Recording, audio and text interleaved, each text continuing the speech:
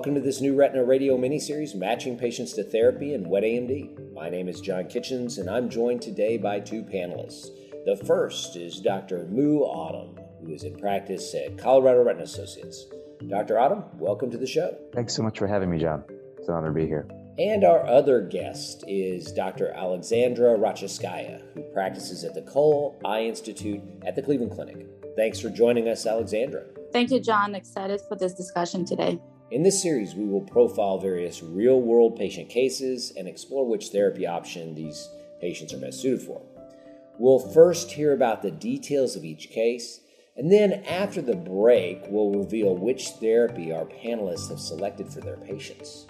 Let's kick things off with you, Mu. Go ahead and get into your case. Yes, John. We had a patient present to us, 65-year-old female with bilateral neovascular AMD. She's a longstanding smoker, and she came to us in Denver in our central office, driving about 2.5 hours from her home in the mountains, past the western slopes. And her case was quite pronounced in that she had large, broad PEDs, extensive leakage with submacular fluid and macular edema in both eyes, visual acuities of 20/80 in the left eye and 20/70 in the right eye. We talked about treatment options and relayed to her that given the large degree of exudation, the treatment burden for her could be quite high. And with her situation of living so far away, this was definitely worrisome for her in her mind. So, Mu, really a lot of very interesting aspects to your case. First, we have bilateral disease. The second, we have this travel issue for the patient. And then finally, we have this PED component with really extensive exudation in both eyes. Alexandra, what do you think about Mu's patient? I think the description of Mu's case does represent particular challenges, right? He also mentioned that this patient is young. She's 65. So what discussion do you have with this patient when you first meet them? They have bilateral disease. And the first question they're going to ask you when you bring up injections, well, am I going to get these injections for the rest of my life? This is a very common question that we hear from the patients. So you kind of have to be ready to answer that. And she has a long commute, probably challenging with bilateral disease. The question is she going to come on her own? Is somebody going to bring her? We treat we treat the eyes, based on our imaging modalities, but we ultimately treat the patient, and we have to keep all of that in mind. I think it's also interesting, the question you brought up of PEDs and what to do with them. I totally agree with Mu in terms of getting additional imaging. It sounds like there was not only OCT, but fluorescein done and maybe even ICG, just to confirm that you know what you're dealing with in this kind of cases that don't quite match extremely classic neovascular AMD presentation.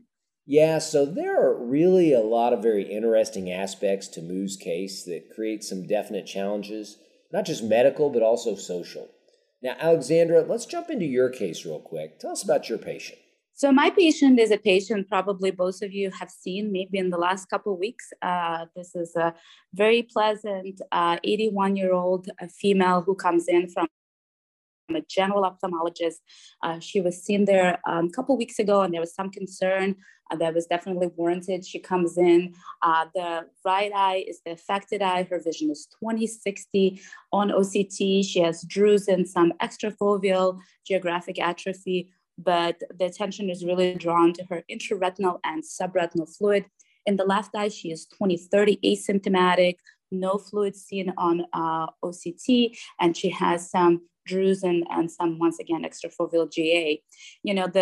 When we see a patient like that, there's a whole discussion. Do you need to get anything other than OCT for imaging? Do you get FA? Do you get OCTA on this patient? I think if, a lot of times I see them in satellite offices and I don't have access to these additional modalities. And if it's a classic presentation, I'd rather treat them that visit than to wait to get treatment. And but there's question, CTA utilization in the other eye, maybe you can catch some early CNV that is not exudated yet.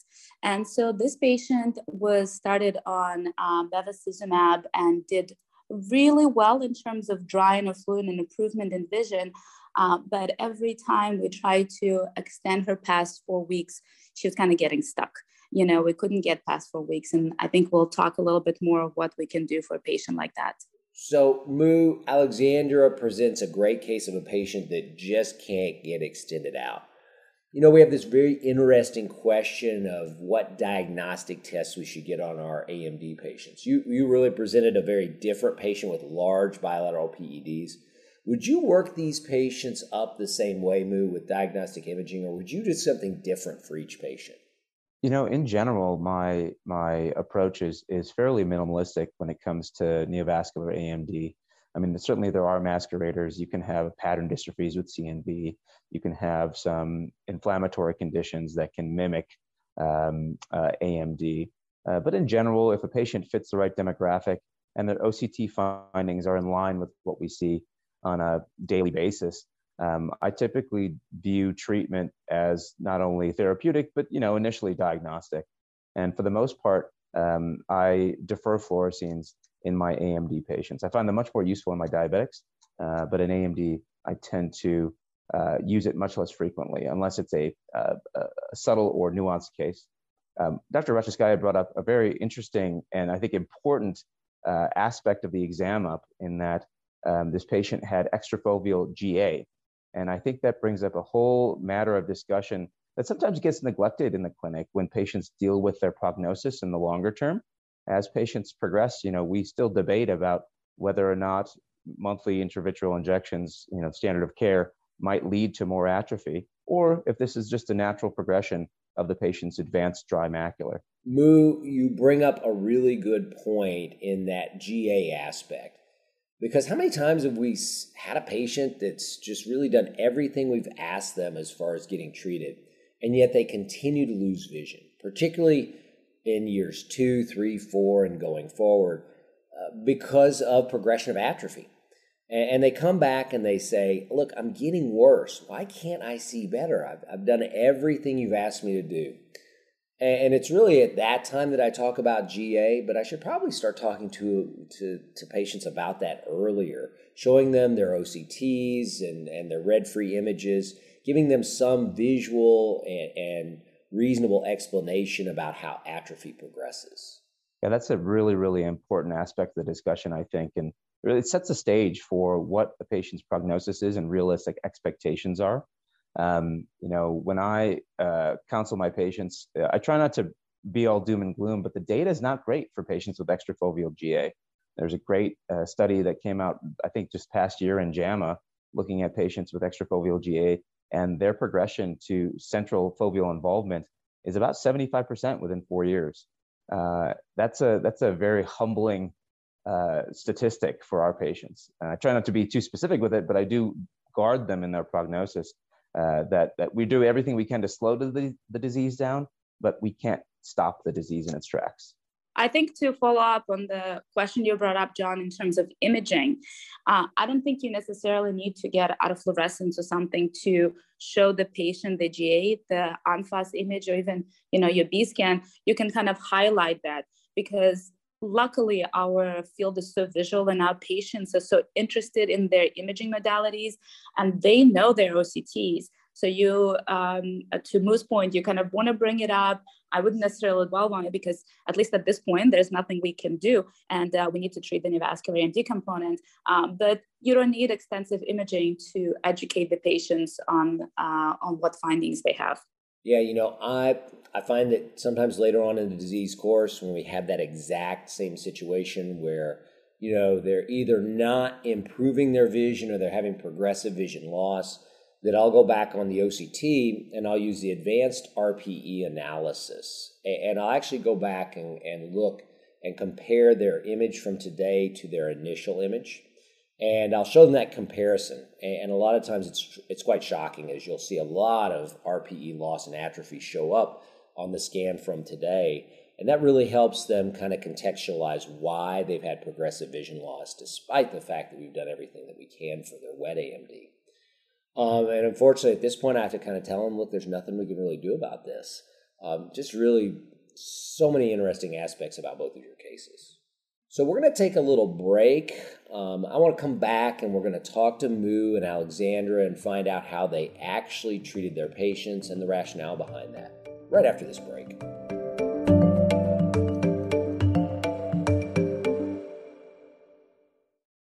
Welcome back to the new Retina Radio miniseries, Matching Patients to Therapy. I'm John Kitchens, and I'm here with Dr. Moo Autumn and Dr. Alexandra Rachaskaya. Dr. Autumn, before the break, you talked to us a little bit about a 65-year-old patient who traveled a great distance, I think 2 or 3 hours, as you mentioned it, with bilateral PEDs and extensive leakage off those PEDs. How did you treat this patient?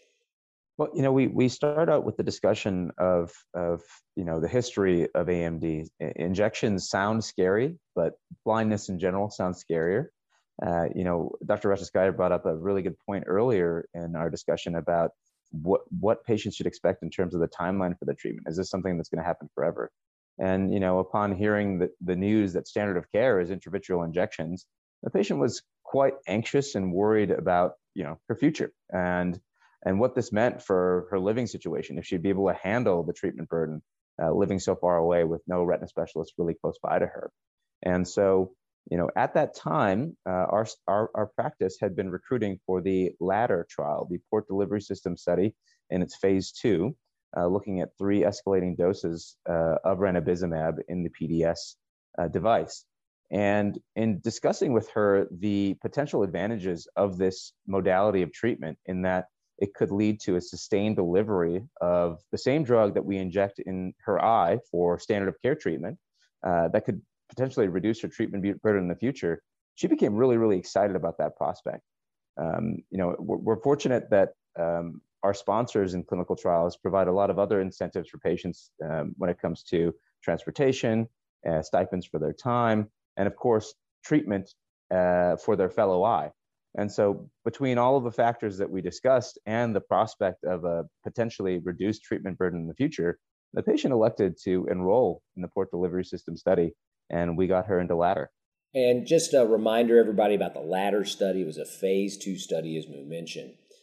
So Moo, talk to us a little bit about how your patient responded to the LADDER study. And then just really a little bit around your mindset for a bilateral patient and how really port delivery would ideally work for them now that it's approved. Oh, it's great questions. Our patient, she started out with treatment that was monthly with ranibizumab in her right eye. Her left eye was enrolled into the study, and she had the PDS device implanted. There were 3 arms to the study, and there was a 10 milligram per milliliter arm for the ranibizumab refill, a 40 milligram per milliliter, and a 100 milligram per milliliter refill. Ultimately, Sysmevo, the FDA-approved version of the Port Delivery System device, and ranibizumab was approved at the 100 milligram per milliliter dose. And so our patient did okay. She did fairly well with the monthly injections in her right eye, but in her left eye, she had a suboptimal response. And at some point in the trial, there was an amendment made to allow for rescue treatments with intravitreal ranibizumab, as well as a conversion of the patient from whatever lower dose they were presumed to be on, because this trial was masked, to the highest dose, the 100 milligram per milliliter. And so I think about 8 months into the trial, she was converted. And what we saw was absolutely incredible. She had persistent edema, subretinal fluid, and large, broad PEDs. And it was just absolutely amazing to see after her first high-dose ranibizumab refill, it melted away in her left eye. And her vision improved markedly, which we were also surprised about. Usually if there's a delay in care or inadequate response to treatment, you'll see some degradation in the visual prognosis over time. But her vision improved about 4 lines and has maintained that since then. So it's pretty incredible. Wow, that's really fantastic, Moo. So when you say a suboptimal response, and granted, keep in mind this patient was on the lower dose than the approved dose, which is tenfold higher. What do you consider that suboptimal response? Did she dry up at the beginning and then just start to leak before the 6-month period, or did she really never dry up completely to begin with?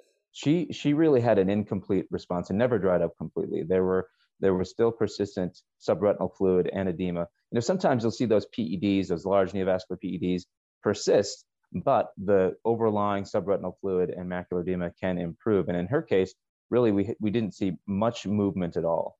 Her fellow eye that was treated with monthly ranibizumab was doing fairly well, but didn't have initially a great response, although after 6 months, the exudative component of her PEDs improved, although the large PEDs remained.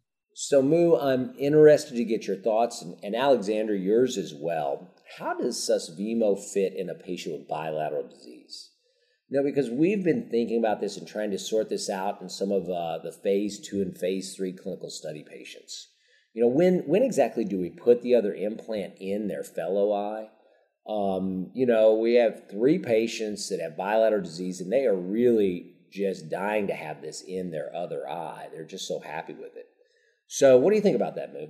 You are hitting the nail on the head there. I mean, when a patient gets this device, at least in my experience, and it sounds like in yours, they really, really, really want it in their fellow eye.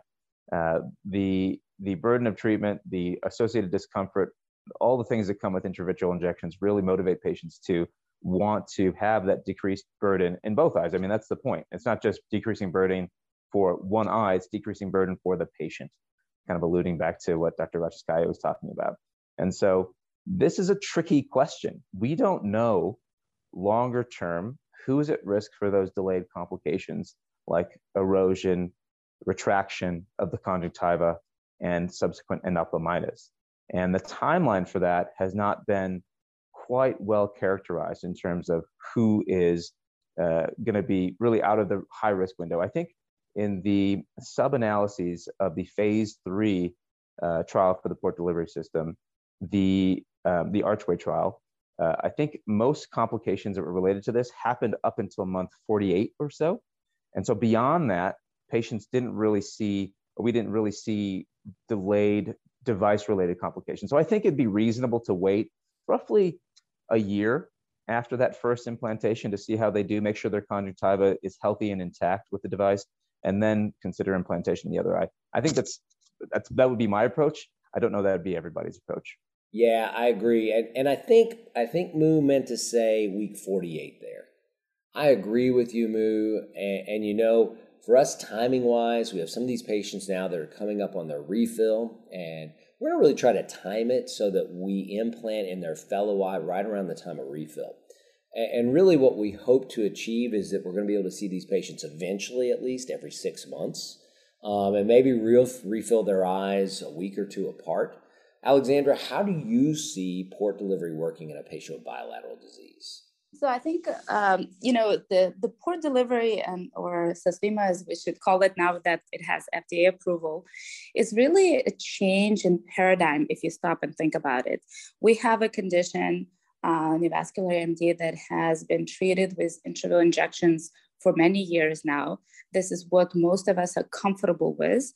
And this is what we've been doing and doing very frequently in some of these patients. Some of these patients needed injections every month. I think patient selection is key to success of Susvimo. You really want to make sure that that's a correct patient who can have surgery, that they're medically stable to undergo surgery, that they're not on multiple anticoagulants that can't be paused, that they have, in general, able to lay flat and things like that we think about when we plan for surgery.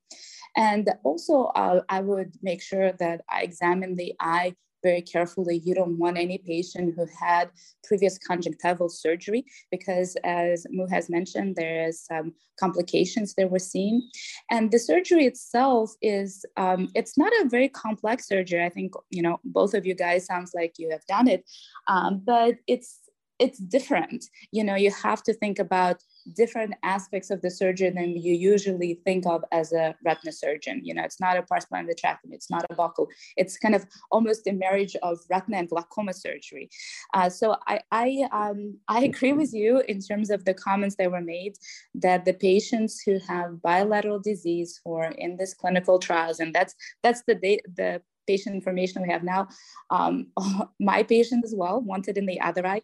The interesting thing that I caught with one of my patients who had to get injected in one eye and refilled in the other eye, they don't think of refill as an injection.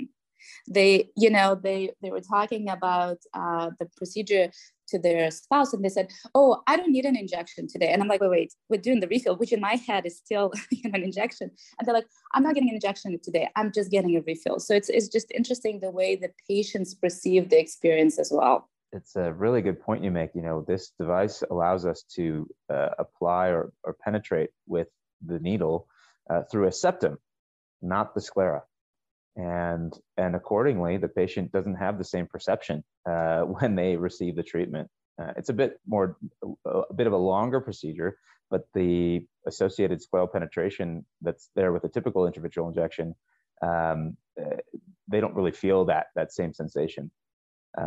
It's a really, really interesting time in retina, because you're so right. This is a huge paradigm shift, and I'd be curious to hear yours and John's thoughts on how to proceed in terms of a practice. In our practice, myself and one of my partners, Peter Hovland, we were the PIs on the port delivery trials, and we have a fair amount of experience implanting these devices. And we have some excited and interested colleagues in our group that want to implant these as well, and they're in the process of undergoing the surgical training procedures to do it.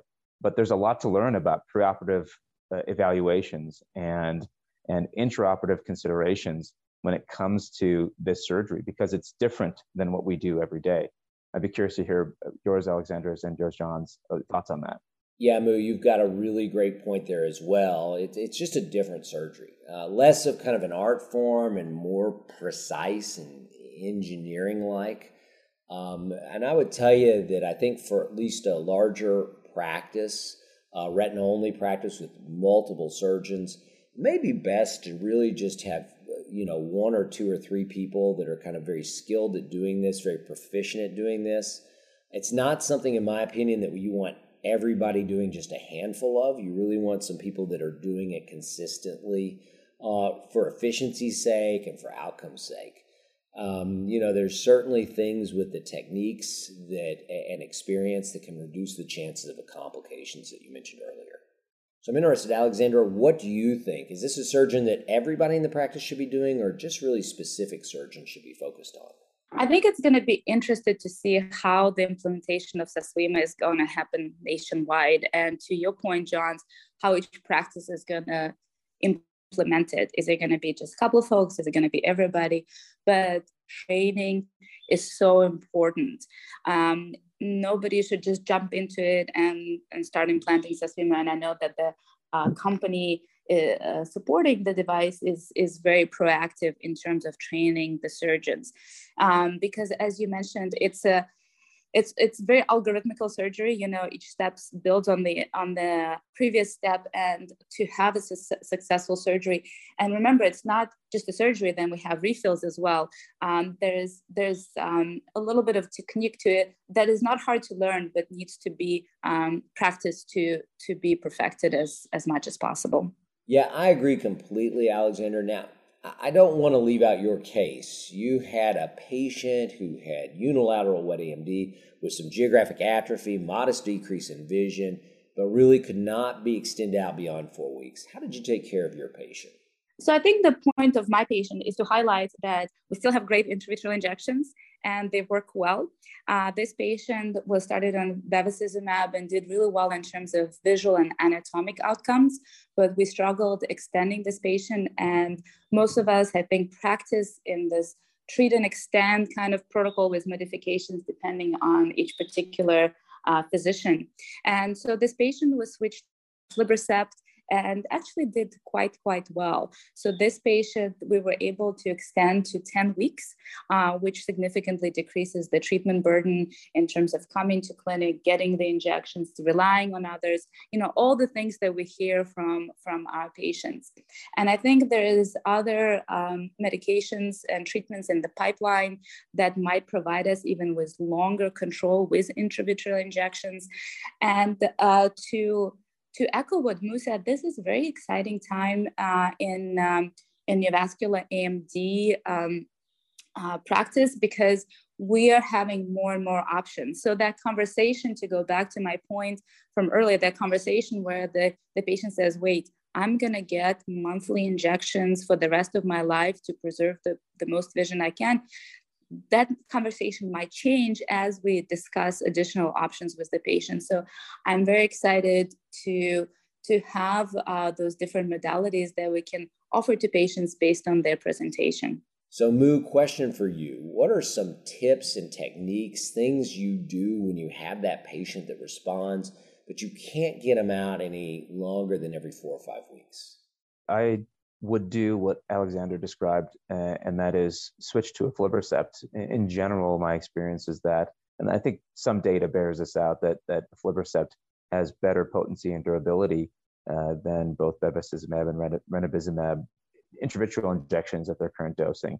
And so when doing that, we can be largely successful in extending patients out. That's not true for every patient. I have a number of patients that have tried all 3 drugs and have had the same response. And then you have to get a little creative. In some cases where you have an extrafoveal CNV, I'll do an ICGFA and we'll do half fluence PDT on those patients. I don't like to do full fluence in general because I fear causing more atrophy, kind of relating back to our prior discussion. And then I have some other patients in which I have to perhaps do sample injections. I have one lady who I treat every 3 weeks, and every other treatment is a sample to try to keep her dry. She was actively losing vision, and so we just needed to do something. We talked about another option on the market, Beovu, and after our discussion, she didn't feel like she wanted to take any additional risk in terms of safety. And I've after some time and some experience with a little bit of inflammation in my patients that have trialed Beovu, I've shied away from using it in general, although I do present it as another option because it's still there. Yes, I agree completely, Mu. I think it's always great to try different things. We don't presently use Beovu because of that risk of inflammation. We do, or we did offer it on occasion to patients, but really when we explained the risk to those patients, they really tended to shy away from it. Listen, I think you guys have both presented some really great cases, given some really good rationale behind your therapy choices.